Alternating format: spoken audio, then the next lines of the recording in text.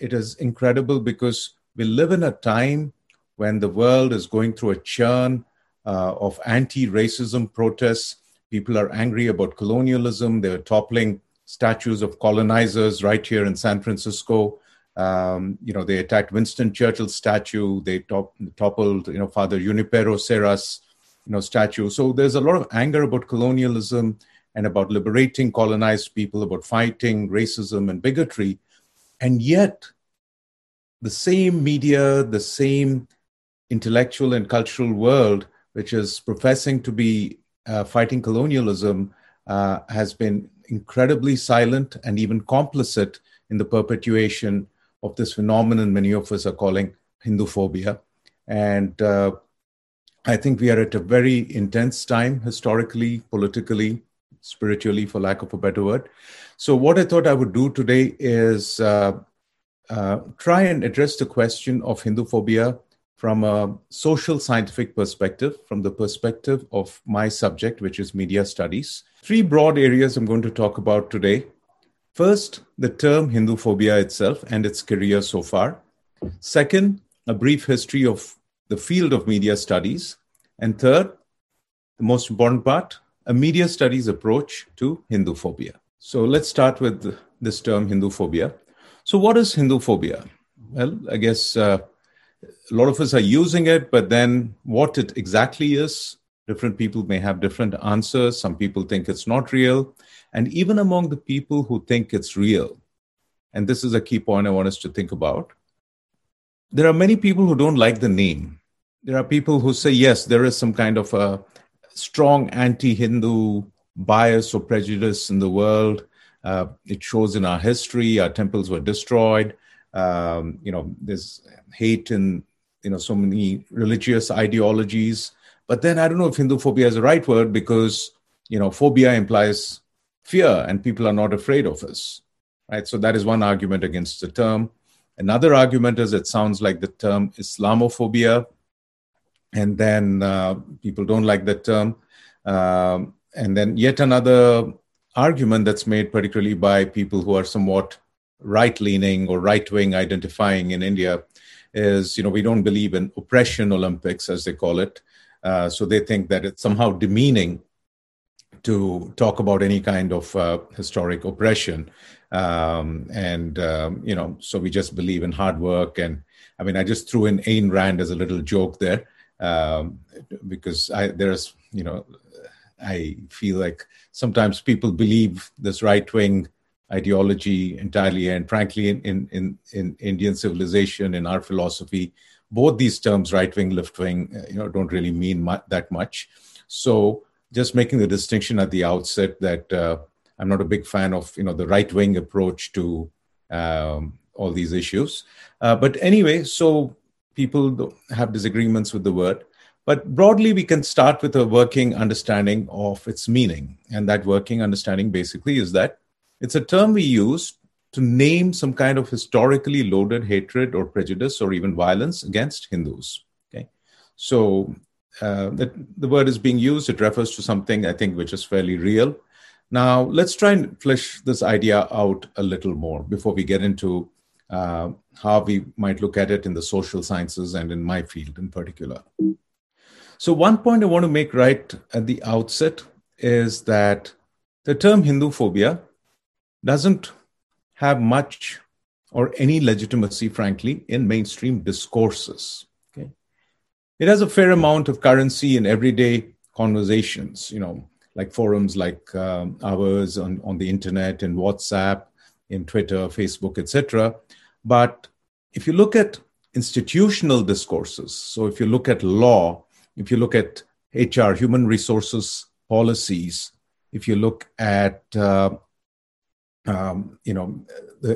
literature in various scientific journals, you will find that this term doesn't exist. People don't really believe it exists. And a very uncanny example, a reminder of this that came to me as I was typing up this presentation. So notice how the word Hinduphobia is automatically underscored in this computer program. You see the little dotted line there. Okay. Now, in the same sentence, you see Islamophobia, homophobia, all these words are not highlighted by the computer program. So whoever is designing software, all these computer platforms, they are also following these discourses, these rules that are being made in the social science disciplines of academia and are being fought for by various communities. So Islamophobia, whether you and I personally think it's real or not real, the world today thinks it's real and it's affecting you. Your computer will honor that term and won't underscore it saying there's no such word. Okay, and it's real in HR departments. It's real in so many ways. Hinduphobia, we have so many Indians working in software, but then that's who we are. We are mostly just workers. We don't have the kind of magical power and rulership that sometimes we think we have because we have a few Indian CEOs in Silicon Valley. We are completely unrepresented or even counter-represented. So just a small example I wanted to highlight. So that is the power of discourse. When a term is accepted in institutional discourses, it becomes real. The world has to follow it as if it's real. When a term is seen as illegitimate, we have to fight to make it real. That's where we are. So most institutions today might see, racism, casteism, all these things as very real. They don't see Hinduphobia as real. And they may even discredit. They may even say that Hindutva is like a right-wing conspiracy theory and, it's coming from people who hate minorities. They will completely deny any validity to the pain we face or, the objective reasons we have for it. To give us a reality check, because frequently, I find on internet, a lot of Hindus who are active on the internet will, say things like, oh yeah, the left liberals are getting scared. They're retreating because Hindus are getting more assertive and, we are fighting back and all these things, which sounds exciting. But I'm going to throw some cold water on it and give us some reality checks here. Because if you look at it objectively, and here's a very simple way to look at it objectively, I just Googled each of these words, which are all used to describe forms of bias or oppression or violence, or systemic oppression, as it's often called in the social sciences today. And you can see that the term Hinduphobia really doesn't have as vast a presence in the public conversation today as some of these other terms, right? You have terms like, transphobia, Islamophobia, sexism, racism, in the tens or even hundreds of millions of hits, because these are terms that a lot of people have put energy into circulating, and talking about. So we are, at a very, very, inconsequential phase of this term's usage. Now, if you look a little more closely at the institutional or discursive career of Hinduphobia, that is, if you look at how much bearing this term has in the scholarly literature, here too we find that the term Hinduphobia is appallingly low. Now, if you were to Google Hindutva or Hindu nationalism or Hindu extremism, I'm sure you would find thousands of results because that's what scholars in my field are mostly working on. That's what they think is the important concern. Hinduphobia is largely deemed to be non-existent. And again, compare that. I mean, one argument is, oh, yeah, well, we started talking about this only a few years ago because India was under Congress rule. It's only now in the last few years people are speaking up. If that argument really doesn't make that much sense, because if you look at a term like transphobia, it is so new, it's hardly 10 or 15 years old. And even Islamophobia, frankly, is, very, very recent term. But they've all boomed in universities because there are professors teaching classes on it. There are conferences being held. So it's been validated very, very quickly and effectively. And of course, terms like anti-Semitism, sexism have an even longer career. But the important thing, again, is people have fought in so many ways for each of these terms to become treated as reality in the world. And we are, again, nowhere in the picture. So even if you look at these 100 or so, hits that come up when you Google the term Hinduphobia, you'll find there's very few publications actually in scholarly books or journals, and very few articles or books by credentialed scholars. Okay, at most we have a few publications by religion scholars, and that has its own peculiarities. But we don't really have people talking about Hinduphobia in, say, law or media studies or sociology or anthropology or criminology or management, all the different fields, because now every field in the world today studies and talks about sexism and racism. So that's how much of a reality it's considered. Hinduphobia, no field is really even talking about it yet. Okay. And one more thing to remember, even the few dozen results that come up, many of them are not even talking about the word Hinduphobia sympathetically. They just mention it to dismiss it. So, we are in a very, very weak situation as far as, our ability to self-represent our pain goes. Okay? So, what is it that I hope we will do, we'll accomplish with this talk and in the future? So, I've sort of laid it out, right now, because most of the time we hear the word, Hinduphobia, it's being circulated in certain sites, right? Social media, blogs, and sometimes some authors do a good job talking about it. Sometimes people just throw that word out there and hope it sticks, But anyway, it's not in any site which is consequential. Okay. So what do I mean by consequential sites, or I mean institutions, right? So where social science is produced, like university classes, conferences, books, etc. And then if you look at the attitude of the people using the term, and I know many of us are active on social media. There's a lot of enthusiastic voices there. People want to fight Hinduphobia on social media. Not all of us are in the social sciences. I recognize that, but I hope, by looking at this, we can figure out exactly where we are and what we can do better. Now, in social media, a lot of people who use the term Hinduphobia use it in a reactive way, almost in a consumerist way. So that word comes to you. You see that word, somebody else is using it, somebody you follow who's popular, is a social media star. There's using Hinduphobe. They're using, quote unquote, libtard or left liberal.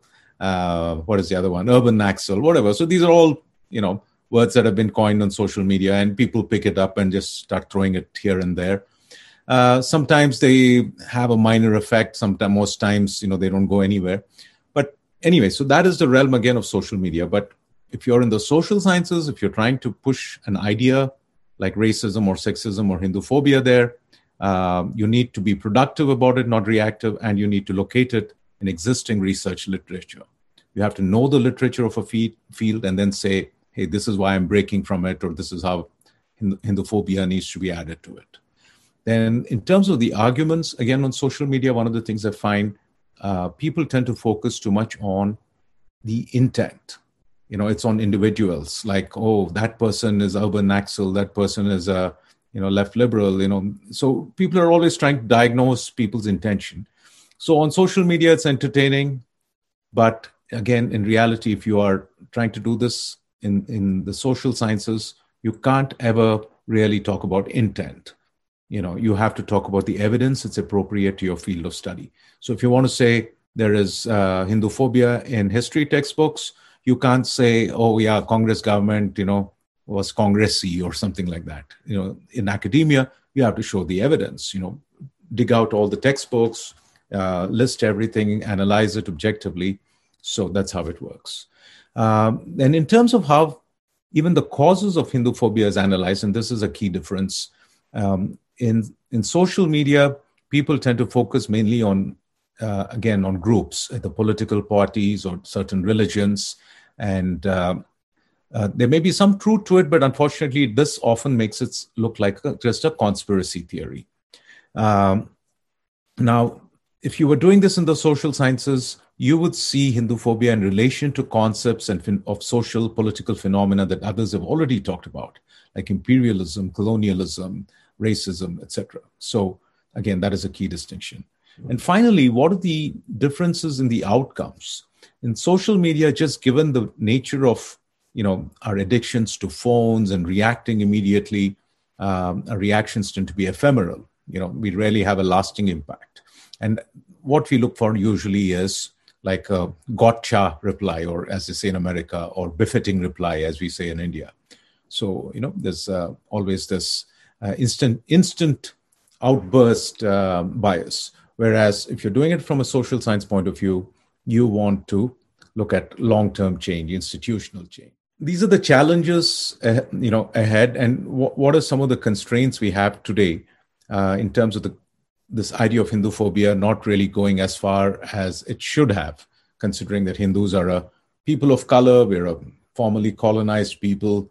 All the liberals of the world should love us and say you guys are the heroes of the global resistance against colonialism, but instead, they call us fascists. What has gone wrong with the liberals? So anyway, so there are two problems. One I'll call the academic Maya Sabha.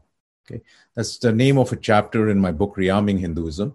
And basically, this refers to sort of the ideologies and paradigms in the social sciences, which have been really, really used to, disenfranchise us, discredit us, whereas most other communities, Muslims, Arabs, people of color, blacks, women, Jews, everybody sort of, stormed the social sciences, and humanities since the 60s. And they've all got their own departments. They've got their own fields of study. They have their voice. Unfortunately, we don't really have that voice as Hindus or even as Indians, because the most we have now is this idea called South Asia, which I'll talk about a little later today as well. So the academic problem is one, but there's another problem which I frankly did not even realize a few years ago. When I wrote Rearming Hinduism, I was writing almost entirely from my experiences within the academy. I had very little direct experience with Hindu organizations or the many different people in the community, either independent or part of some political group, trying to do something.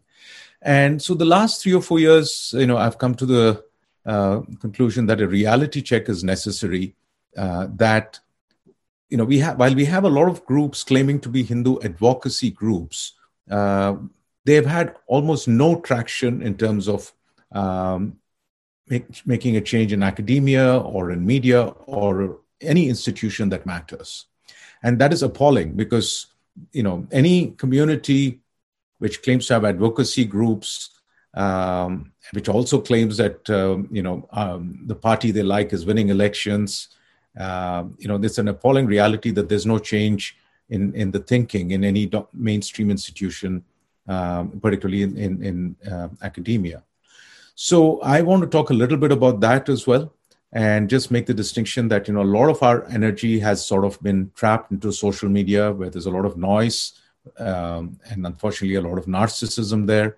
And that's sort of where a lot of this so-called advocacy is sort of stuck in, because it has not paid attention to social science research. And that is something I must emphasize, because every community in America which has a voice today politically or culturally made use of social science research.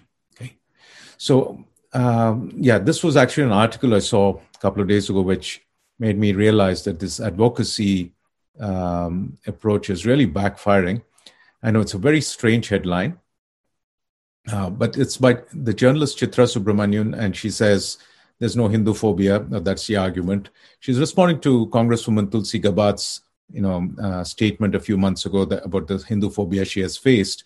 And that actually, when she said it, it really made a lot of people in America, people in the progressive, independent circles, realize that what many of the so-called progressives in America are phonies, that many of the so-called left liberals in America are actually right-wingers, by American terminology.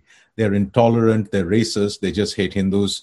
But anyway, so Tulsi Gabbard managed to bring that out. But this article is interesting because the author basically argues that there's no Hindu phobia, and Hindu phobia is just the product of a political lobby. Okay.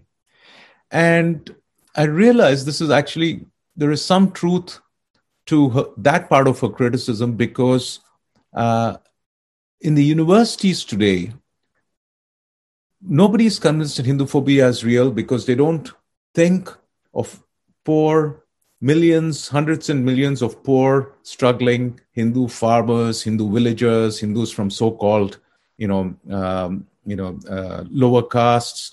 They don't think of Hindu women facing, all sorts of problems from, grooming and assault. I mean, so many problems which we are aware of.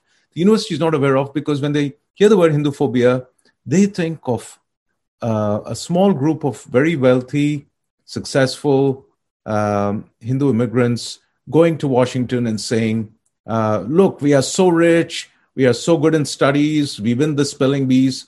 Why are you not giving us good press? That's how it's coming across. And unfortunately, that is the argument that is being used to normalize Hindu phobia today, right? They say that Hindus are very rich, so why are you complaining? Racism is real because many blacks are poor.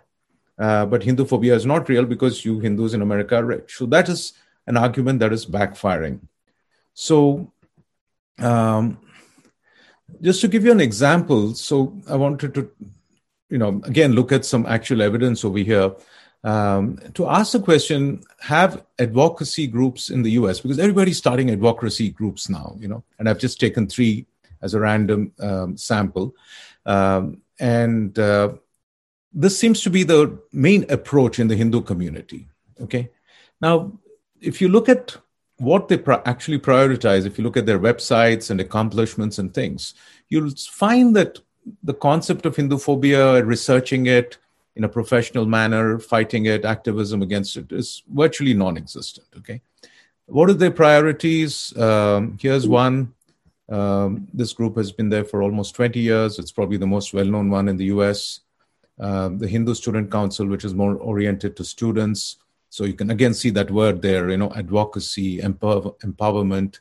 And if you look at their mission, it's about learning about Hindu heritage, their vision, development of an integrate personality, spiritual and cultural treasures. Another group which started earlier this year, again, you see youth, and there's interesting ideas and good intent. Obviously, I have no squabbles with that, but if you actually break it down and see what they're looking for, one goal seems to dominate, and that is this idea that they should be producing leaders of the community and something called the confident Hindu. Okay. So that is a very strange approach. I mean, where the whole priority is on personality development. Okay. So if that is a priority, they shouldn't be really calling themselves advocacy. Okay. It could be, this is also fine, but those are 2 different things. So what do these groups do? They're concerned about transmitting Hindu heritage to their children. They're concerned about, in effect, they function like socialization networks. Like we have Tamil Sangam, Telugu Association, Bengali Association. There's also like Hindu associations where people get together socially on weekends. We are immigrants in a different country. And a little bit of talk about, textbooks and politics and media, but hardly enough. And another problem also is this model minority approach. Okay, there's somehow a perception in the community here that because we are supposedly seen as a model minority, we don't do terrorism, we don't do riots, we just do good jobs. People are going to be nice to us, and people shouldn't say bad things about us in the media. Unfortunately, that is really, counterproductive, because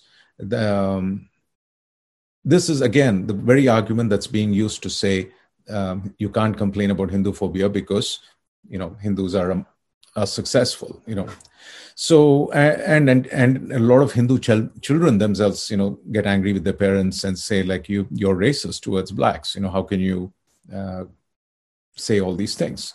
So that's the generational issue is a much deeper one, but I'll just briefly mention it here. And of course, again, lack of scholarly tools and investment in research to really do something called advocacy the way other groups have done it. So this is a flow chart I wanted to mention. So if one really wants to see change, this is sort of how it has happened for various other groups and issues. So each of these terms, which today you see millions of hits on the internet, thousands of scholarly articles, millions of dollars invested in, promoting these ideas, they all start in universities. There's solid research done on them.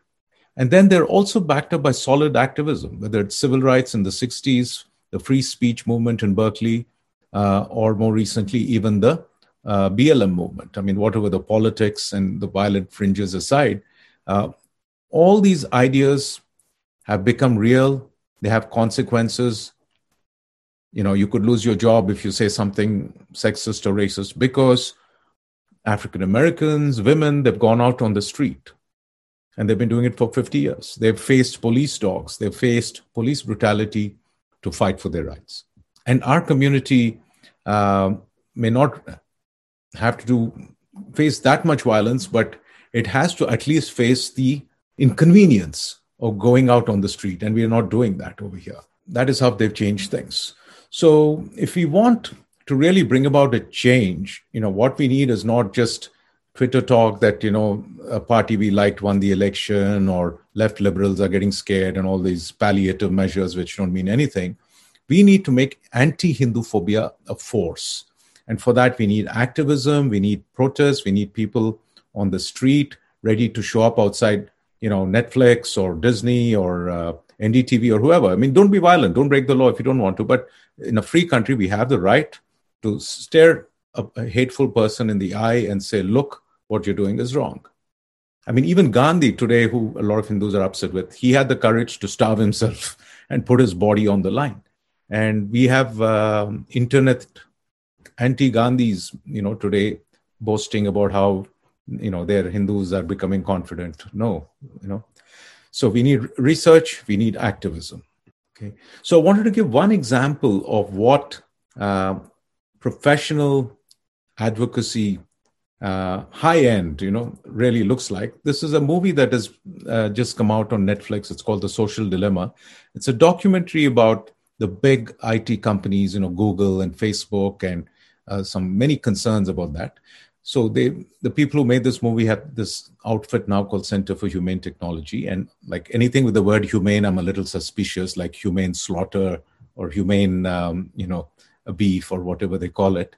I mean, at one level, I think this is the Silicon Valley giants sort of trying to cover their tracks and offer some measure of, accountability and say, look, we hear your concerns about privacy, etc.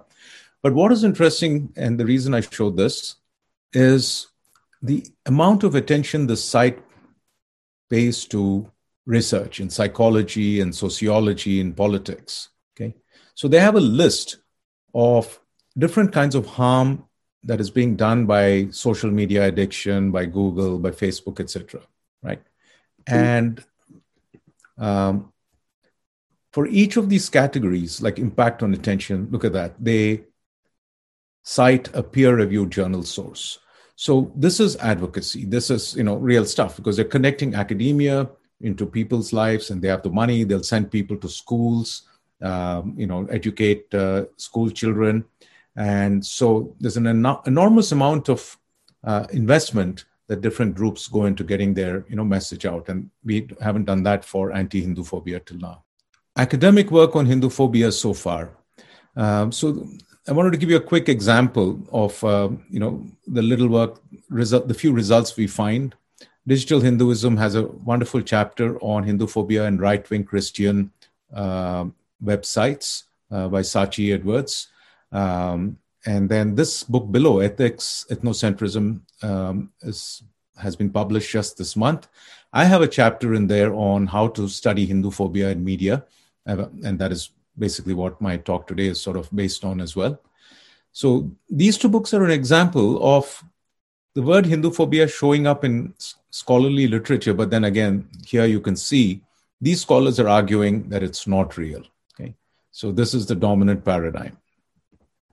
So let's get quickly into this definition of Hindu phobia as well, and then I'll go on to the media part. I'm sure you're looking for examples. So this is one scholarly source which defines Hindu phobia by Professor Jeffrey Long. As you can probably sense, has taken a very, very shy approach to defining this concept. He's kind of like sometimes Hindu phobia is real, sometimes it's in the eye of the beholder. It's very controversial, and he gets into this advocacy Maya Sabha trap, right? So he kind of says the term was coined and popularized by advocacy groups and non-academic writers and so on. At least writers who are not from the academy. Now, popularized would be a fair description, but he actually says coined.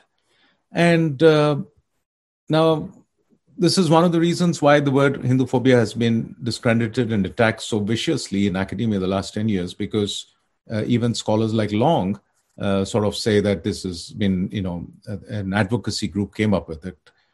Now, the reality actually is that the term Hindu phobia was not coined in the 1990s by any advocacy group or Hindu community leader. This term has been in use since 1883. By the way, I want to draw your attention to this beautiful image. Look at the Om resisting, fighting back. That is Hindu human rights. They're a very, very, fierce and honest and smart anti-Hindu phobia group based in London. So a scholar named Sarah Gates, who's doing a PhD in cultural studies, did the research and found out that the term Hindu phobia has been in use for, 1, 2, 3 centuries now. And it's just that we somehow never paid attention to it. And of course, she has a nice working definition. It's a modern term for an ancient practice. Now, here's a key point I just want to mention. Why is this finding important? This is not to deny credit to anyone who has popularized the term, but the biggest argument that the academic establishment has been making against this term is that Hindu phobia is an invention of the BJP and other political groups, right?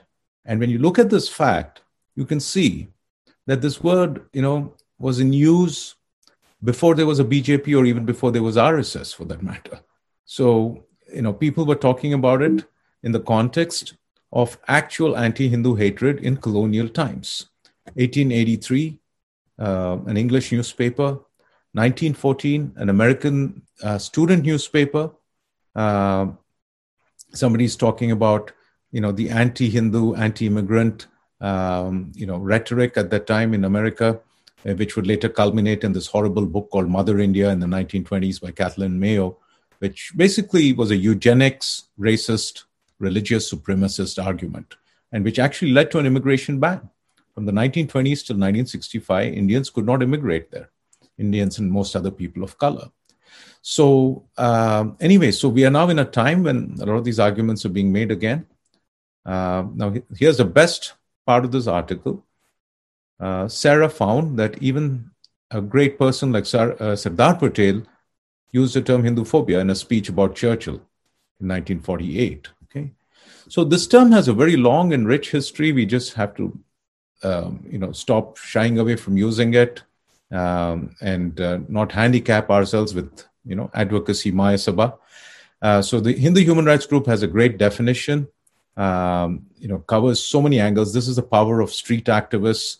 They cover the micro and macro picture in this talk, which is, media studies definition of Hindu phobia, right? Because media studies obviously has a lot of research on sexism in the media, racism in the media, Islamophobia in the media.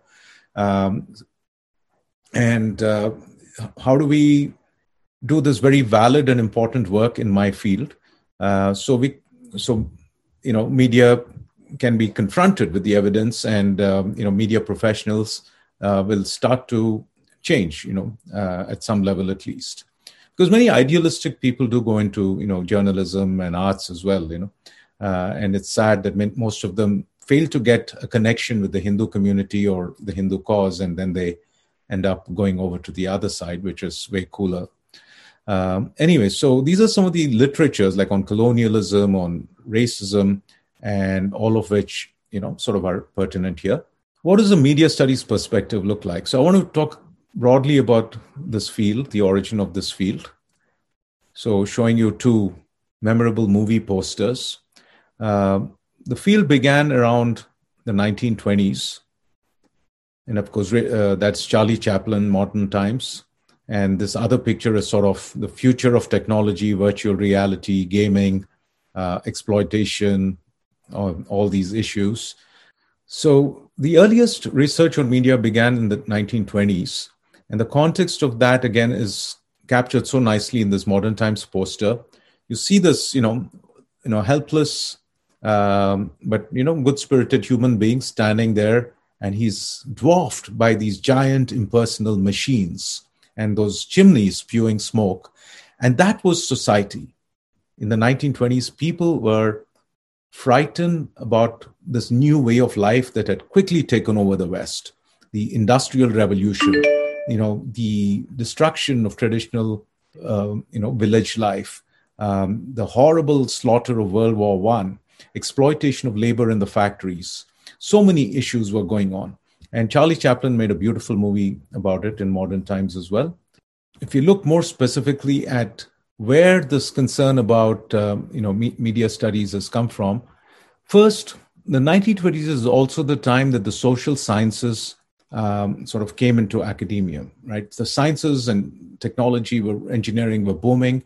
Social science was an attempt to sort of replicate the methods of science, objective study and measurement in the study of human behavior. So fields like psychology and sociology began to proliferate. There are obviously limits to how much you can try to do something called social science or human sciences. Sometimes social sciences were useful. They helped shape, housing policies, health policies, but then they were also very, very racist. People gathered, all kinds of spurious data to argue about, racial inferiority and keep out immigrant groups, those kind of things. The big phenomena which concerned scholars was this term called mass society. Again, just think of that Charlie Chaplin picture.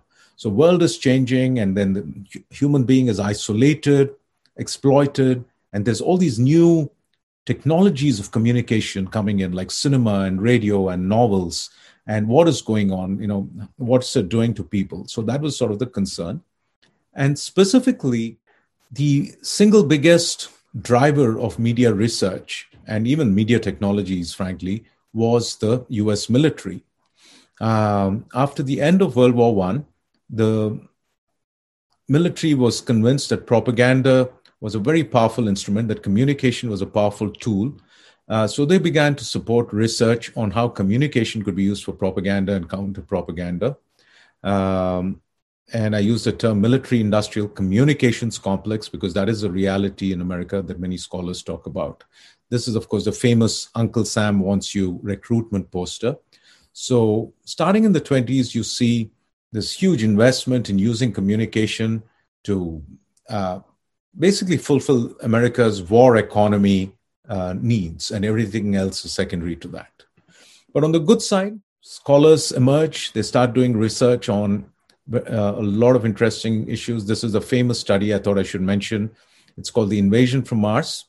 1939, the movie director Orson Welles did a radio play, War of the Worlds, and thousands of people panicked. They ran away from their homes because they thought that there really was an invasion from Mars. So the scholar Harry Cantrell did a study to try and determine what variables were at play. Why did some people panic, others didn't? So just an example of the kind of research people were doing. But by the 1930s, the field sort of began to grow in two different directions, both of which used good social science tools, One was a critical tradition, which is, research for its own sake, just trying to understand how and why communication influences people. The other is called administrative research, which is doing media research for business. Like George Gallup is the most famous person, like the Gallup opinion poll. So I want to just make this distinction because many people think media studies means helping the media make more Bollywood movies or make more money through IPL or whatever. That is one part of it. But my own field is more in this tradition. We're concerned with media as a more civic manner than a commercial manner. So Harold Lasswell coined this sort of formula. I wanted to mention this because, in a sense, we'll come back to it with the study of Hinduphobia. Who says what in which channel to whom with what effect? And this is important because this sort of maps out all the different kinds of media research that are possible, right? Like, who owns the media? What are the rules of media ownership? Content analysis. If you study the media content objectively, what do you find? Technology issues, audience research, who is watching, how do they interpret media? So he sort of, gave a shape to the whole field. And then 60s, 50s and 60s, this approach sort of peaked and a new approach began in the 70s. And this is where my talk gets a little colorful.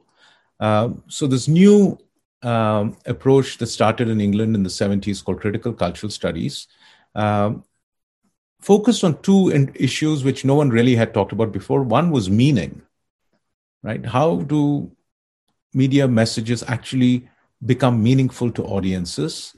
And second, power, the question of power. Not just one-to-one influencing people or manipulating people, but historical power, which groups of people control society, issues like that. So one example of semiotic analysis,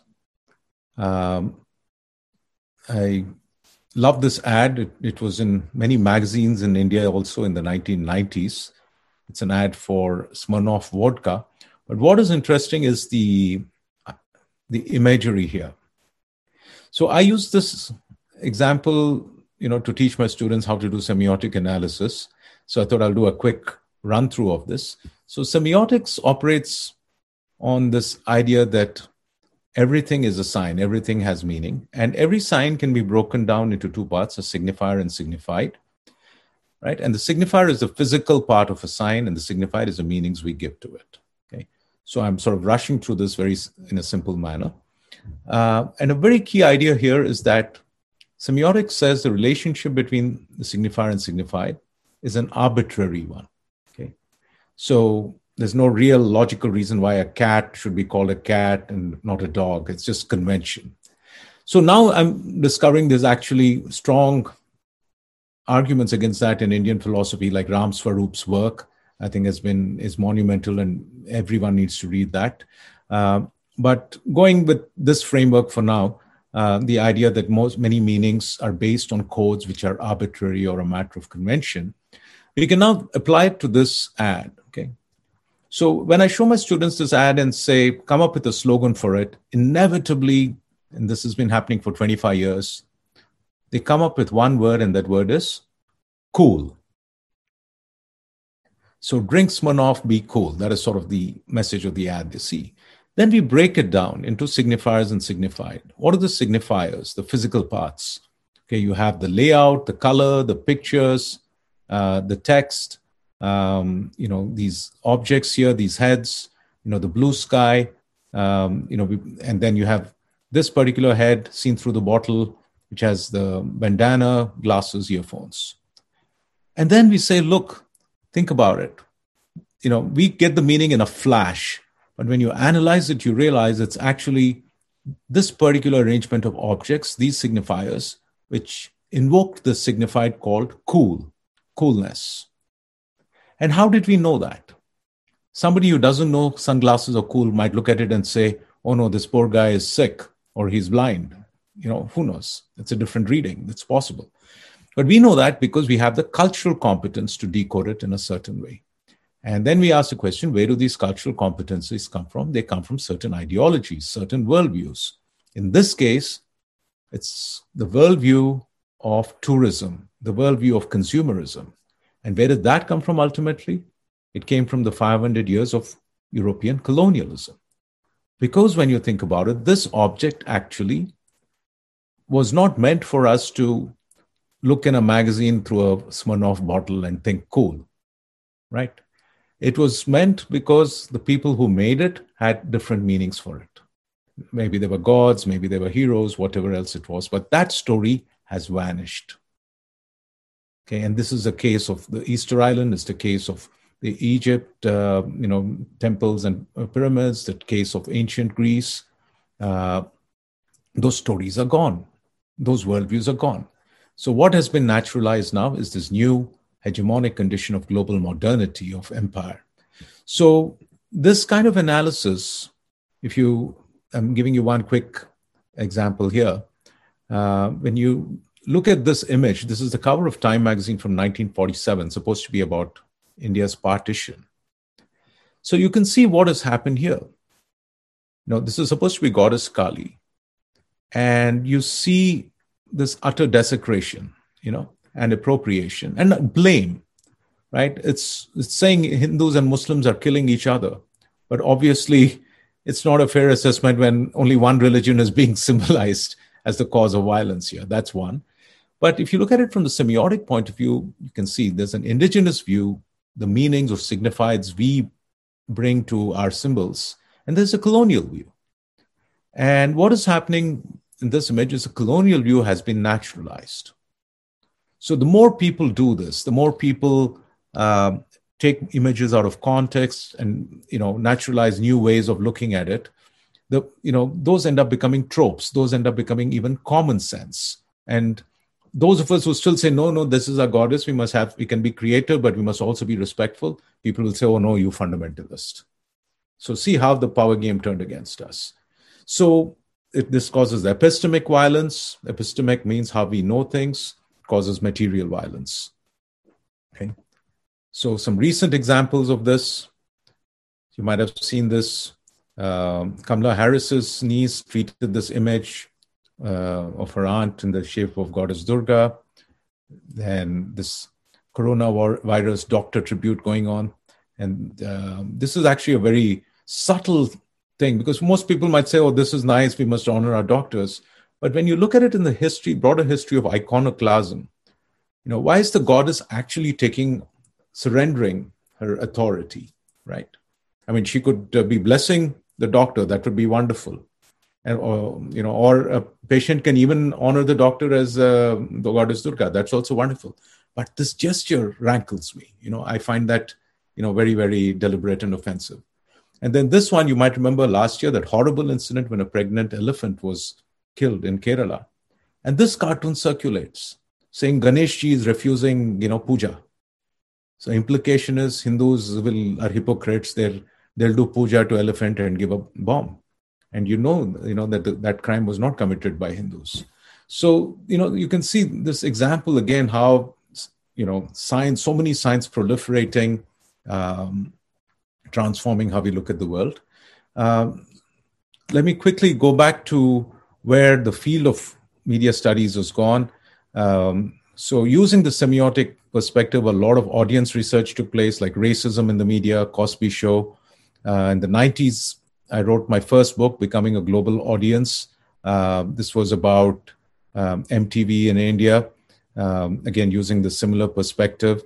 Of course, those days I was still not really aware that there was a problem called Hinduphobia, and I'll get to that in a minute. So I want to just talk about where the field of media studies is today and why it resists Hinduphobia or accepting this concept. Now, cultural studies always believed that research should be about helping the world. It should be about politics, social change, all these things. And it saw race, class, and gender as the main concepts, main axes along which oppression and injustice was occurring in the world, and wanted to fight that. And then it sort of grew and went in all directions. And the problem now today is that on the one hand, it has helped a lot of communities find a voice. But the problem also is that it has, virtually replaced the idea of truth with the primacy of identity. And that has led to all kinds of problems, which you might call, the left, far left issues and so on. But having said that, here is specifically one point where there's an absurd dilemma which confronts Hindus or the study of Hinduphobia. Cultural studies believes that representation is the key issue in media studies. Okay, so a lot of concepts like Orientalism, Islamophobia have become, normal concepts. People study these. These are very, very famous books in the field. So a Muslim or an Arab or a Chinese or Korean or Japanese American can look at the media and say, look, that is yellow peril, that is anti-Asian racism, and it's accepted.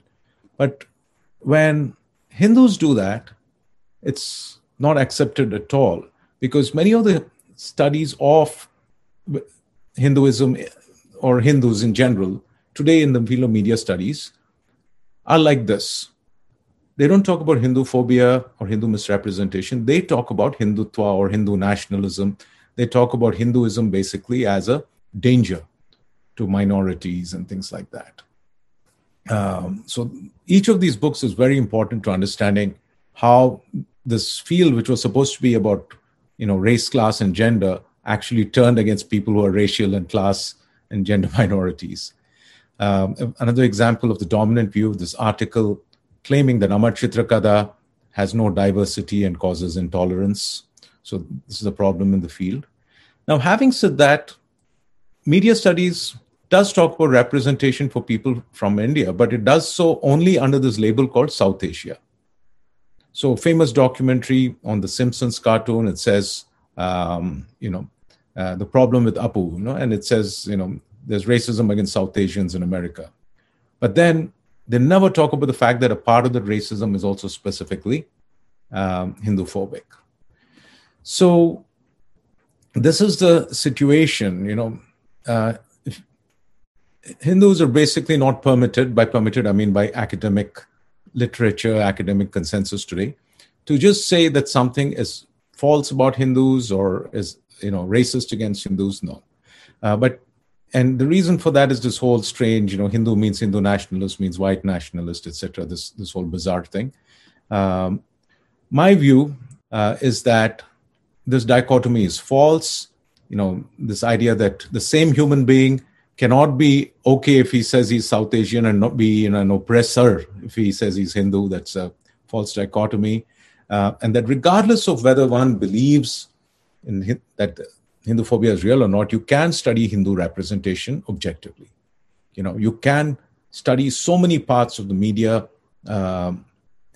world to just try and understand how this idea of Hinduism is being constructed over there. And the biggest reason, I think, why this problem exists is, race, class, gender is accepted as fact today in social sciences. Sexuality also. Race, class, gender, sexuality are supposed to be like the real important concepts by which we understand society. They have really sidestepped the question of religion. Okay, and religion is very important, particularly if you want to understand the global impact of colonialism. If we want to understand that, we have to understand where the ideologies of colonialism and conquest came from. Why did Christopher Columbus come and slaughter the indigenous people of the Americas, or Pizarro in South America, or Vasco da Gama in India, or the Portuguese Inquisition, or the British, or the Mughals?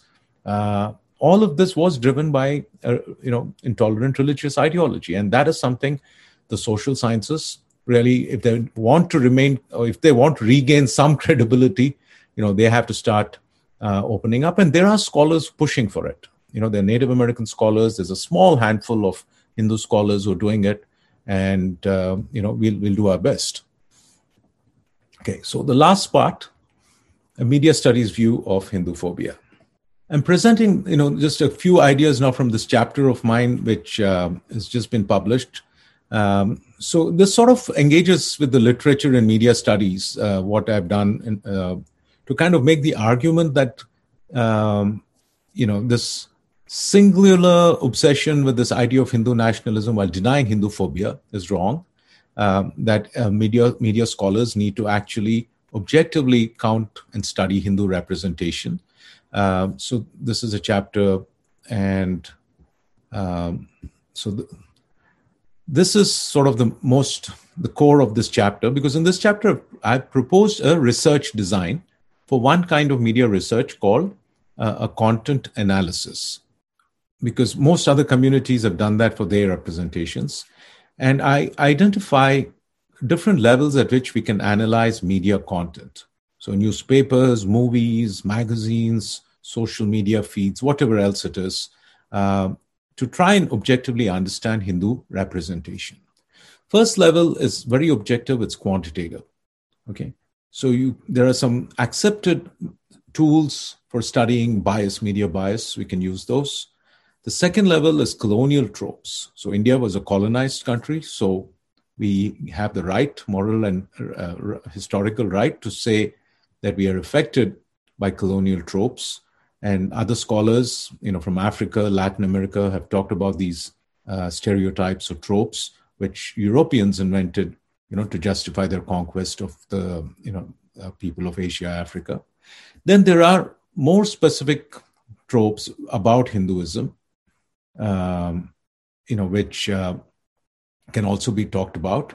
And these tropes are interesting because sometimes the tropes can be based on some partial truth or an exaggeration of some reality in a very, very skewed manner. Sometimes the tropes could be completely misleading, like sati.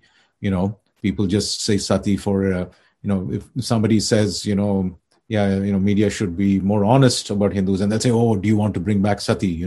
That's insanity. So that's an example of just a weaponized trope. It has no connection. Then finally, dehumanization tactics. And this is something I'd like, everyone to pay close attention to, because what I'm finding is in the last 2-3 years, especially when I write that column in Medium and so on, what you're seeing is not just ordinary misrepresentation or laziness or, paid media stuff. What we are seeing is weapons-grade dehumanization propaganda techniques being deployed against Hindus, and it is very scary. So let me share this in some detail with some examples. So this is from my chapter. I identified different things that you can look at over here. So this is one example. So for example, item 2 is the labeling of aggressors and victims in a selective manner. Okay, so you might have seen examples like this, right, where the identity of somebody who does a crime is actually, either is concealed, or in this case, it is outright factually misrepresented. So this was a case where, it wasn't a tantric who did this crime. I think it was it was a person of another religion, but then they used the word tantric. And here, look at this picture. It says fake priests and their trials of abuse. And when you click on that story, actually, it's a story about abuse in the church, right? But they haven't shown a Christian priest; they show a Hindu priest. So there's a lot of this going on, and I know people notice this on Twitter and they share it. But what social scientists have to do is, start bringing it together, start collating the data, so it's all there in one place. So these are just more ideas for coding. Then from 7 onwards, we get into colonial tropes, which is themes that have been identified by other scholars as images that were used by the colonial powers to devalue the colonial natives. So one example is this one, treating Hindu deaths as unimportant. So the number here sort of refers to my coding table, okay? So this is a very famous example. This is the comedian Trevor Noah. This was just after the Pulwama terror attack when 40 people died and there was, a lot of tension about war. This guy makes a joke and he sings a song in Bhangra style saying, "Time for you to die." He would not do that. I mean, if 40 Israelis were killed or 40, Palestinians were killed, 40 people of any religion or nationality were killed, no entertainer in America would laugh and sing a song. But they do it because that dehumanization is now so widespread, So another trope is blaming the victim, where, Hindus are now depicted as oppressors. So I wanted to share this picture. This is from the anti-CAA protests last year. So here's a Muslim lady saying Hindu India is Nazi Germany.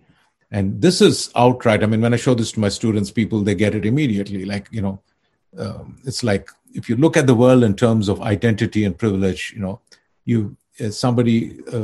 white guy doesn't go to India and then lecture them, and doesn't get to call people of color Nazis, which is what he's doing over here.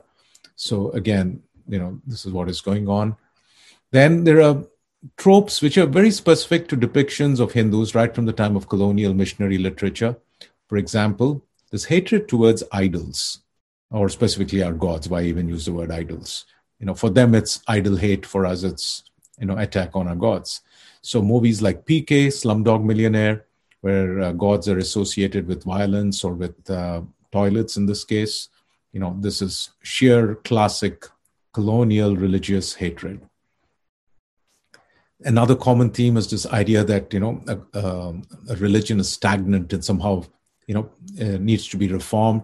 So this is a progressive magazine, and these guys are just openly saying it, like just convert. This is probably the most widespread trope, and that is, this kind of hatred towards priests, sadhus, Brahmins, religious people. I showed this example in my class, the saffron terrorism. And I asked my students, and the media students are very savvy at analyzing these things. So I said, what exactly is the terror part of it? And they said, there's nothing. They said, are these Buddhist monks who are meditating? That's what my students kind of saw this as. Because, to an average person, this image is very peaceful, right? It's just a bunch of, spiritual people who are sitting and meditating. But look at this phrase, saffron terrorism. That's how they're normalizing, this is propaganda. And this fat, priest over here is from a Telugu movie on Adi Shankara. It was completely unnecessary, but this has just become like a movie industry masala item now. Important work, Vishwa Adluri's book, The Nay Science, where he sort of shows where this priest hatred or Brahmin hatred or sadhu hatred, all of these came from to India. It was the German missionaries who projecting their anti-Semitism and anti-Catholicism, onto Hindus, 2-3 centuries ago. So this is a very common trope as well. So yeah, many more tropes I've identified. I'll put my chapter up on academia in a few days. There's a lot of these not just anti-Hindu themes, but propaganda techniques that are also at play. So one of these is number 24, scaring people about everyday Hindu symbols. The New York Times had an article about how the sari had become a symbol of Hindu nationalism. Scroll had an article about how Rasam was Brahmanism, So they're doing a lot of this kind of stuff as well, and this is, demonization, nothing less. So here's an article about Steve Bannon, former Trump ally, and they pick a picture of him with a tilak on his face, So all the time trying to hit this idea that, white supremacy is Hinduism and, just cheap stuff. And this is very disturbing. Classic dehumanization technique, which was done by Hitler's Nazis. It was the Americans did it to the Japanese in World War II.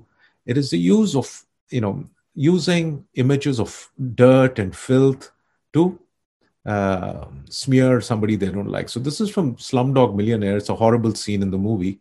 I'll move away from it. It's quite yucky. Now they're doing this on purpose, right? They want to associate India with sewage. And this is another classic propaganda technique, depicting people of a minority group, racial or religious minorities, as animals. And this is The Guardian, which is supposed to be a progressive, anti-racist newspaper. And they showed Preeti Patel, who's a Hindu minister in England, in like this monster. And they get away with it because somehow these are, white so-called liberals in London depicting a Hindu woman of color like this. And they get away with it because they're so sure that, they are liberals and anti-racist, and Preeti is in the Conservative Party, so it's okay. So anyway, so this is a level of madness that's going on. And some of you might remember this. This was a correspondent for, or a reporter for NPR, the National Public Radio, who tweeted this. And there was a huge storm about it. She'd resigned, but, NPR never even took down her articles or put a note saying that her objectivity might have been compromised. So, but this cow piss trope is, again, a classic dehumanization technique. So I sort of offer a definition of Hinduphobia for media researchers. Basically, from everything I'm looking at, I'm seeing it not just as stereotyping, but as a form of propaganda. I'll just move on quickly so I can wrap up in the next 3 or 4 minutes. Then we can take some questions. So broadly, since I promised to lay out some ideas for a media studies view of Hinduphobia, I'm going back to that Lasswell's model, which is sort of the template for my field. So who says what, to whom, with what effect? Really, there's so many research topics that could be explored by scholars. Like institutions, who owns mass media? Who's got money in, Huffington Post? Is it Omidyar Group? What about Al Jazeera? What about The Economist? Where did their wealth come from? What are their business interests in India? What are their interests in, say, defanging the cow protection movement? Who are their advertisers? Is McDonald's advertising for them? Is that why they want to demonize Go Rakshaks? Who knows? There's so many questions you can explore at the institutional level. Then at the level of text, you can do the kind of coding content analysis I just showed, looking at data objectively. And then this is challenging, but it's great fun. Doing audience research, actually interviewing people, doing surveys, doing ethnographies of violence. When riots take place in Bengal or in Kashmir or Bangladesh or Pakistan, I wish we had trained researchers who had the grants to go and actually find out the role of media in whipping up hate. I know Swati Goel Sharma does a great job. Some of her articles are just fantastic. But apart from her, I don't really know anyone else, collating this kind of research and work. So a lot of work that needs to be done. So just by way of conclusion, why we must act, what we can do. The important thing I would like us to remember, media are powerful. Most of us view media only as consumers. So we tend to think that it's just there to entertain us, and sometimes we may get annoyed with it. Looking forward to your questions. I'll just wrap up in 2 more minutes. Thank you. So remember that most researchers of media do believe that media is powerful, and media are concerned about this US military-industrial communications complex, because the media is not just about business, it's about actually spreading the American empire now. It's really out of control. They're actually manufacturing excuses to go to war the way they did with Iraq 20 years ago. And then research has found that long-term media does have effect on perceptions. It's called cultivation research. And then there's a lot of scholarship on representation, dehumanization, genocide, all these things. So I thought I'll leave us with these examples. Representations are important. Somebody who's beaten up for wearing a thread in Tamil Nadu, the sadhus who were murdered in Palghar while the police just, let it happen. That's in our time, but if you look at it historically, 1971 Bangladesh, till a couple of years ago, I never knew that the Bangladesh massacres that the victims were largely Hindu. That's how much it's been covered up. And the US government, Nixon, allowed it to happen. He hated Hindus like Churchill and many others. British colonialism, partition, Hampi, Ayodhya, Kashi. The list goes on. And at the core of it always is a cultural idea, is a representation idea, communication idea, right? This word kafir or heathen, thousands of years of war and conquest. And of course, resistance from us too. Let's not forget that. So resistance continued. That was a perfect transition. My last few points. 1, please consider supporting research. If you have institutional support, try and see how, proper research centers can be set up for anti-Hinduphobia work, not just, studying Sanskrit and Vedas. And that is important too, but that's beautiful. We all need that. but that won't solve the problem of fighting Hindu phobia. Learning Vedas and doing Vedic scholarship will help, put off some of the Doniger Pollock effect, and that is important. But we also need active social science work and activism. Second, social media. I know many of you are active on social media. Remember, social media is not a revolutionary tool. It's a tool that these big corporations like Apple, Google, Facebook are using to try and control our energy, narrow our imagination. Look at how easily they, block or, just take away accounts like True Indology, for example. I mean, there's so much scholarship there, and they just do that with impunity. So remember that we have to get off social media. Social media leads to revolutions only if people actually gather in Tahrir Square or Rajpath or, outside the Netflix office or wherever else it is. There has to be real life action.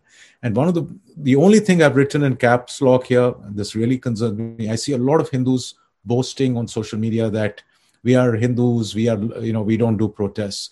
My God, that is sheer cowardice. No one admires you for that. Please don't fall for that. And also help the few researchers who are doing this work, keep our work separate from, the ideologues and IT cells and, the noisemakers. Let them do their thing. Let us do our thing. One more thing, please set a good example to your children, those of your parents. Don't indulge in movies which are desecrating or insulting Hinduism. Talk about it, but in a civil manner, right? If you get into rants about religions, most children today won't like it. So learn to talk about it professionally as not so much as a left versus right or Hindu-Muslim issue, but just as a racism versus fair representation issue. So train your children to fight propaganda. These are just some issues for media scholars. Ultimately, the good thing about Hindu philosophy, Hindu thought, as I'm discovering, is, we don't just have to get into media studies to fit into their categories. Ultimately, getting recognition of the Hindu phobia idea, fighting Hindu phobia is step one. Step two is epistemic decolonization, ultimately revolutionizing the theory of communication. I mean, the more I learn about the philosophy of Sanskrit and Shabda and, ideas like Rasa and Bhava, I mean, it's mind-blowing. I mean, media studies will never be the same again if these ideas really, took root in our hearts and lives. So finally, just some resources, further reading. There's a great movie on propaganda. It's on Amazon. So all of these links, I'll request Sangam Talks to share. So that's my talk. Looking forward to a few questions. Thank you for listening.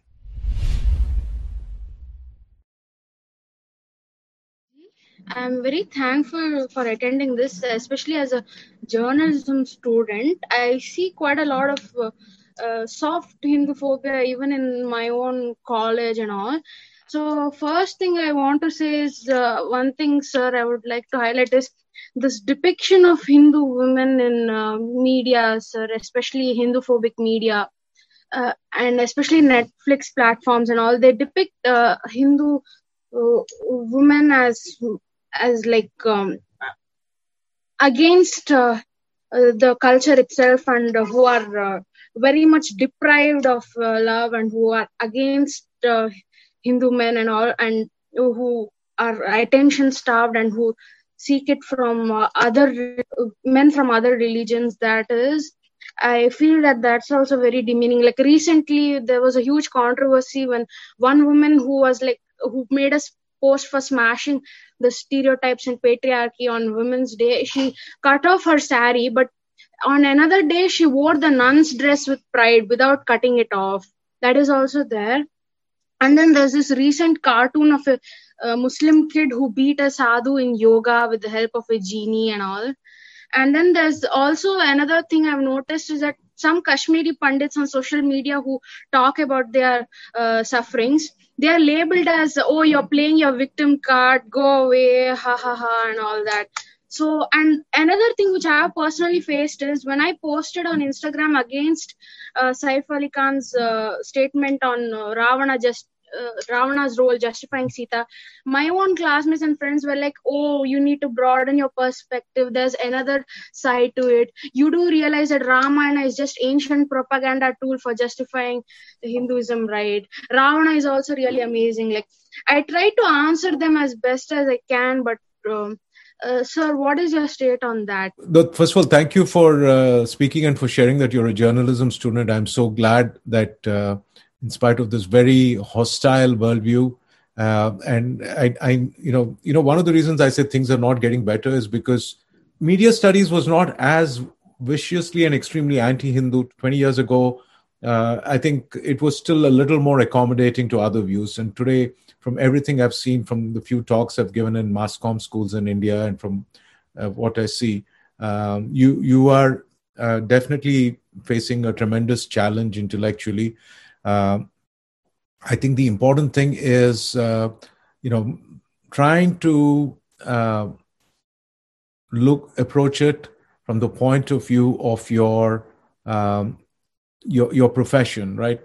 As a journalist, as somebody who believes the media can be a force for good, who believes in truthful representation. Almost everything that is going on is absolutely toxic and hostile. You know that. But pace yourself out is what I can say, because particularly, when people are not willing to listen, it can be very, very draining. So, be good-spirited, but don't fall into the trap of making it a political defense. Because that becomes very easy for people to discredit, because then you're carrying a lot of baggage, And, I would, write about RSS or BJP to the extent, and I did the first 2-3 years, 2014, 15, to the extent that I felt the record had to be corrected. But after that, I'm not in this to be co-opted by any political party or, become their cheerleader, because unfortunately, that's the nature of the political machine. That's what they want. So I think it's, as long as you're clear in your mind that your duties as a journalist, as a citizen, as a human being, as a person who respects the idea of dharma, all these things. And I think your words and your career can be very powerful, because just looking at all the examples you've given me, you're observing all the right things. And, please do connect with me on Instagram or Twitter, and I'll follow you back. And I'd love to stay in touch, because you're a journalism student. Again, being in the US, I have seen a huge shift in terms of the perception of what Hinduism is. And I think Hindu phobia has gained, I think, a little more traction in the recent past. And I view it as an organized onslaught by mainly left-leaning and unfortunately Indian origin academics in some Ivy League institutions. To the extent that you have even seen fake news being propagated by New York Times, etc., especially about the Delhi riots. And not only that, it's being lapped up by the Hindu, I would say, population within the US, if not the West. For example, there was a students' union or a Hindu students' union condemning Holi, based on a fake news narrative by some of these left-leaning publications. So we have already seen a pattern of, Western-induced self-loathing in Hindus at epidemic proportions in India and within expatriate communities. But what I, as an individual living overseas of Indian origin, what I see is that there's a lack of a concerted counter narrative, right, to hold these people accountable. For example, if a publication is making fake news that's Hindu-phobic, can they be even sued about it? Because there's no basis in truth about what they're doing. But I just feel that, there has to be a concerted counter narrative. And you can find very few people involved in that purpose. I mean, Rajiv Malhotra is doing some of the work, and there are, just a handful of other people. So I just wanted to know your thoughts about this and how best to tackle this on a, I would say, community scale. So, yeah, I don't know if you were here for the first part of the talk when I talked about what I call the advocacy Mahasabha. When the recording is up, I would urge you to, pay close attention to that, and also to my ebook, Writing Across a Cracked World. Particularly if you're active on social media, that may be useful for you. See, I think the problem is, this advocacy or, the community concerns. First of all, it's very small, very limited resources. That's a reality. But then after 20, 30 years of people getting upset about it and nothing changing, One, of course, yeah, people are very deeply entrenched on the other side. Post 2014, it was, I think 2014 to 15, there was a window of opportunity to make the democracy dividend work. But then, for whatever reason, either inaction, ineptitude, or political calculation, the new government in India really did not get into the game. And I saw that whole thing slipping away very close. So what has happened is whatever, it's like, let's say Hindu phobia was at, 8 out of 10 scale of absurdity till 2014.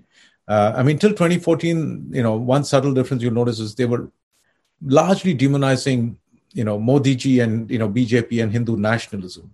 Post 2015, all bets are off, It's like anything Hindu, the sari, rasam, bindi, just go after anything. And it's working. And there are customers for it. As you said, a lot of students in American campuses stand up. So in terms of what can be done, why aren't people suing? Why aren't people doing anything? Again, like I said, it'll start happening only if we, get off social media and get into the real world. And also, if you want to actually, if somebody wants to put the money and, sue somebody, where is the data, right? Who are the academics who are going to come and speak up? There's just very, very few of us. If we had the resources and support, we could be doing a lot more work. But ultimately, there has to be that academic activist, trust to the community. And most of what is passing for advocacy is just eyewash today. I think that's the harsh truth. You were talking about the little model. You had a little model up about academic research being followed by activism. Today, we see a lot of activism. Personally, I'm a student at the University of Toronto, and I try to just inform my friends, my classmates, just about issues that Hindu issues. But the question that I usually get is where's the proof? Where is do you have any articles to point to? Do you have any like reputed sources to point to? And that's when I have nothing. Because most of the information we get is from through family members, through friends, or people who are actually experiencing it in real life. So how do we go about building this this academic research? Because activism just as we're doing it now, it's not good enough, because you'll always be seen just as a nationalist or something, because that's how we get labeled as. So how would you say we should go about creating that academic research? Because we don't have a voice in academia, as you said. I personally have had to deal with professors who are like openly Hindu-phobic. What was your major, if I may ask? My major is political science and religion. Oh, wow. Okay, there you have it. Well, I'd love to connect with you because, well, first of all, thank you and for braving it and coming into this field and not going into STEM. We've lost too many people to STEM who are not in a position to fight the good fight. So, but being in the social sciences right now is very, very challenging. But I'm sure, you with single-minded devotion to truth, and we are lucky we have so many gods and goddesses for learning to help us in the long haul. It will work out, in the sense you will be able to speak the truth, and there is a lot of learning we all have to do. I feel like it's only the last 3-4 years that I've discovered the work of, say, Sitaram Goel and Ram Swaroop. There's so much more that I've just started to learn now. So we're all in this business of learning together, whether regardless of where we are in our careers. So to give you a quick and practical response, yes, please do connect with me on email, Twitter, Facebook, etc. I'd love to stay in touch. Because there is literally just a handful of social scientists who are, trying to talk about these issues. And we do have a big challenge because on the one hand, we have the academic establishment, which is, ignoring us, or, it's become even more entrenched in its extremities, and you're probably seeing a lot more of it. And on the other hand, we have a community which is been stuck on Twitter. So, I wanted to share one small example, both your question and the question from the gentleman who came earlier. What has happened is, one of the reasons why any kind of criticism or counter-Hinduphobia work is getting so easily discredited is because the political baggage comes on very quickly. And many of us, don't realize that, we are ending up having to fight for one political party or a particular personality instead of a fight for truth, a fight for, 1 billion people, our ancestors, our lands, what's left of them. And I'm not saying, it's up to each of us, how much we want to invest emotionally, politically in a political party. That's up to us. But right now, there's this maya that everybody in the community seems to be in, that because there's a BJP government or there's a Hindu-friendly government, somehow everything is working out, or we just have to push them and they'll do. No, I'll give you a small example. 2 years ago when I believe it was when, the desecration of Vyasaraya's Vrindavan took place in Nava Vrindavan in Hampi. It was a terrifying event. I wrote a small open letter to Prime Minister Modi and said, he should speak out against anti-Hindu violence. And obviously, I know he's not going to see it or do anything, but I just wanted this statement made that this is a reality. Now, unfortunately, what has happened is some of the very same Hindu advocacy groups that you have in the US, they never go and speak out when there's violence against Hindus in India, right? I always wanted, like last week, there was a huge traffic jam in San Francisco because, the farmers from California came, they clogged the Bay Bridge, they went around, surrounded the Indian consulate, and they did their protests. It made the news. And, next thing you know, all the news channels in San Francisco are saying, oh my God, what's happening to farmers in India? Why are farmers protesting in California? So when people show up, it's noticed. So I've asked these Hindu groups very often, when a sadhu is killed in India, why doesn't any Hindu advocacy group stand outside the Indian consulate and just hold a sign saying we are concerned about the lives of Hindu sadhus in India? They don't do it because, they have this idea. I think one is the broader social status idea. We don't do protests. And more specifically, let's be honest, many of these Hindu groups don't do it because they won't do it when a government they like is in power in India. So this has to be about something bigger than, political calculations. So I think, a Hindu advocacy group in America would gain more credibility if, it actually stood up for Hindus even in India, regardless of which party is in power. So anyway, just wanted to, get that off my shoulders. But thank you. I'm glad you're in political science and I look forward to being in touch.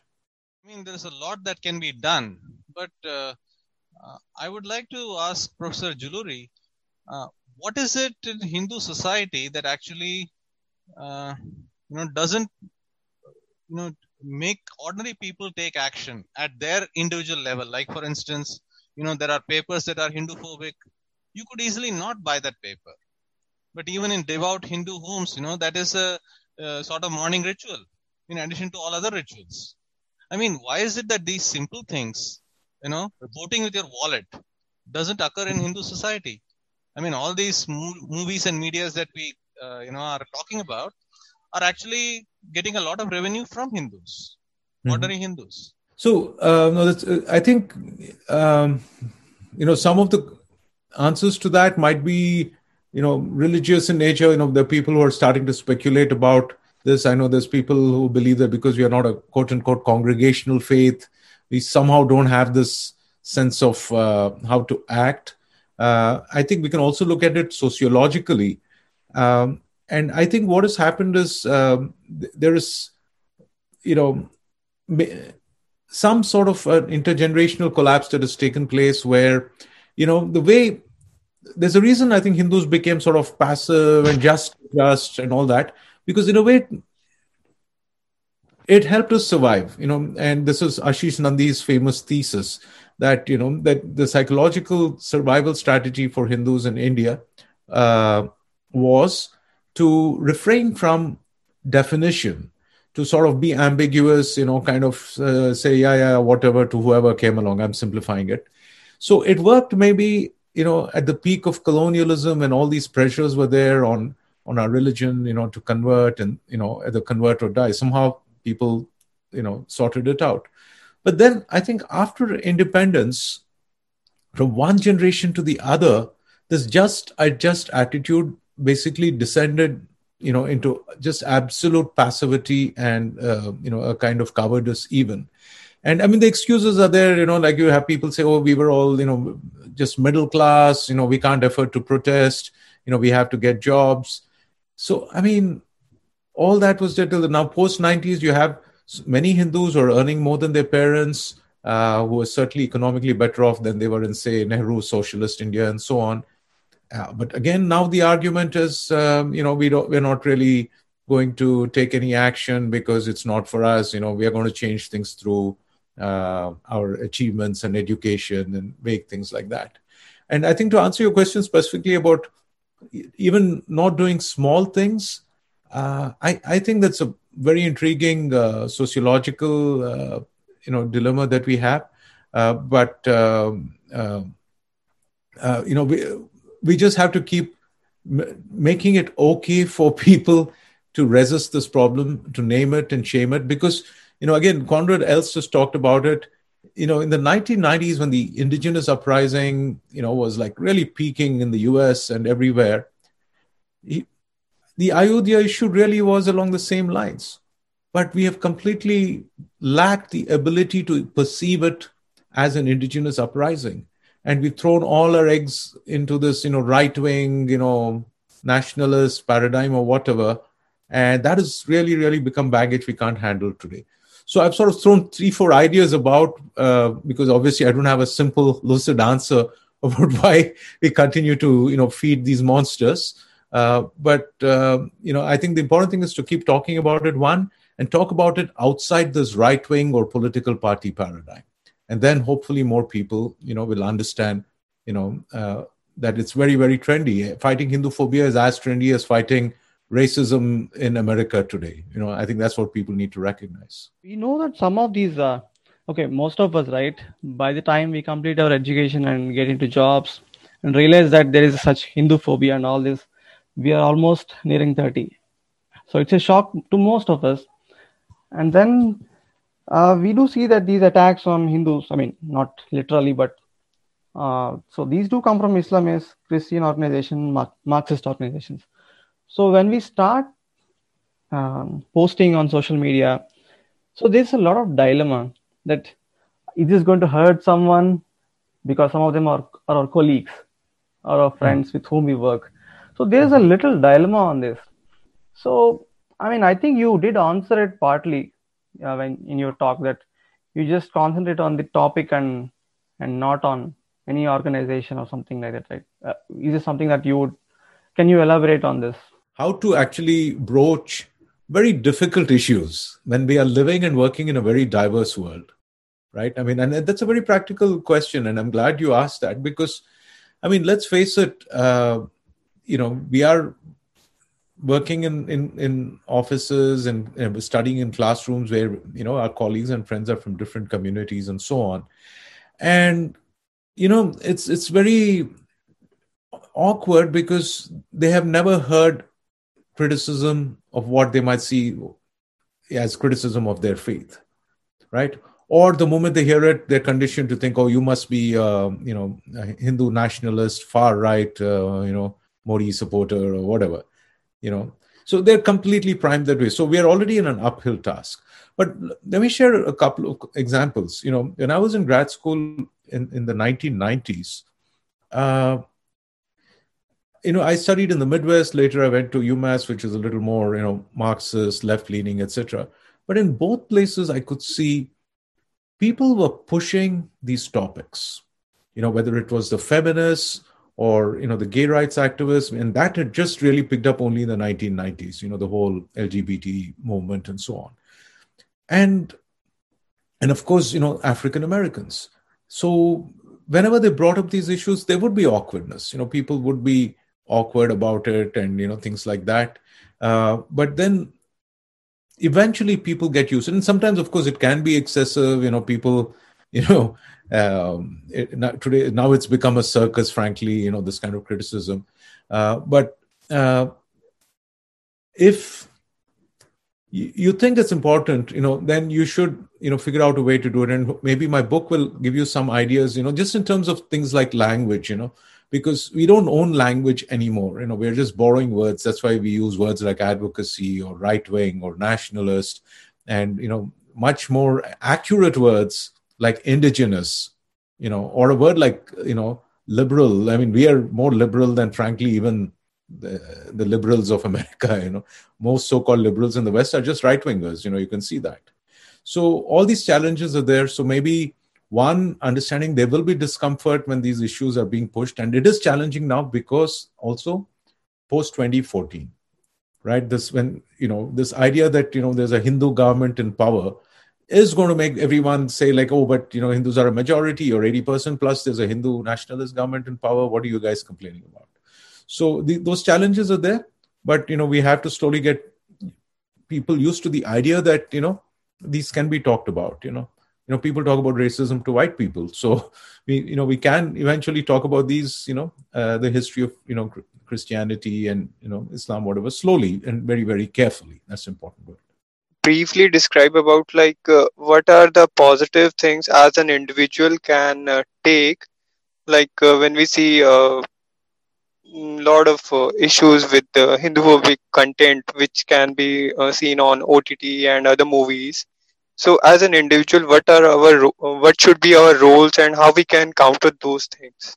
I think the most important thing you can do is just be more critical media consumers. It's not just, the anti-racism, anti-sexism stuff. There is a lot of social investment in America on media and parenting. I gave a link to this organization called commonsensemedia.org. And that is something we've not quite done in India, And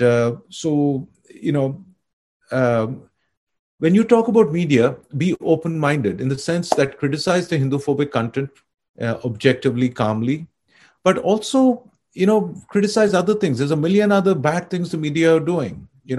They're spreading misogyny, and like the Gems of Bollywood Twitter handle, they're picking up so much, not just Hinduphobia, but they're picking up, horrible and, misogynistic content from Bollywood, very, very bad stuff about women. So, call out those issues also so that people recognize that what you're fighting is not just, misrepresentation of your people, but you're fighting the misrepresentation of truth and decency itself, right?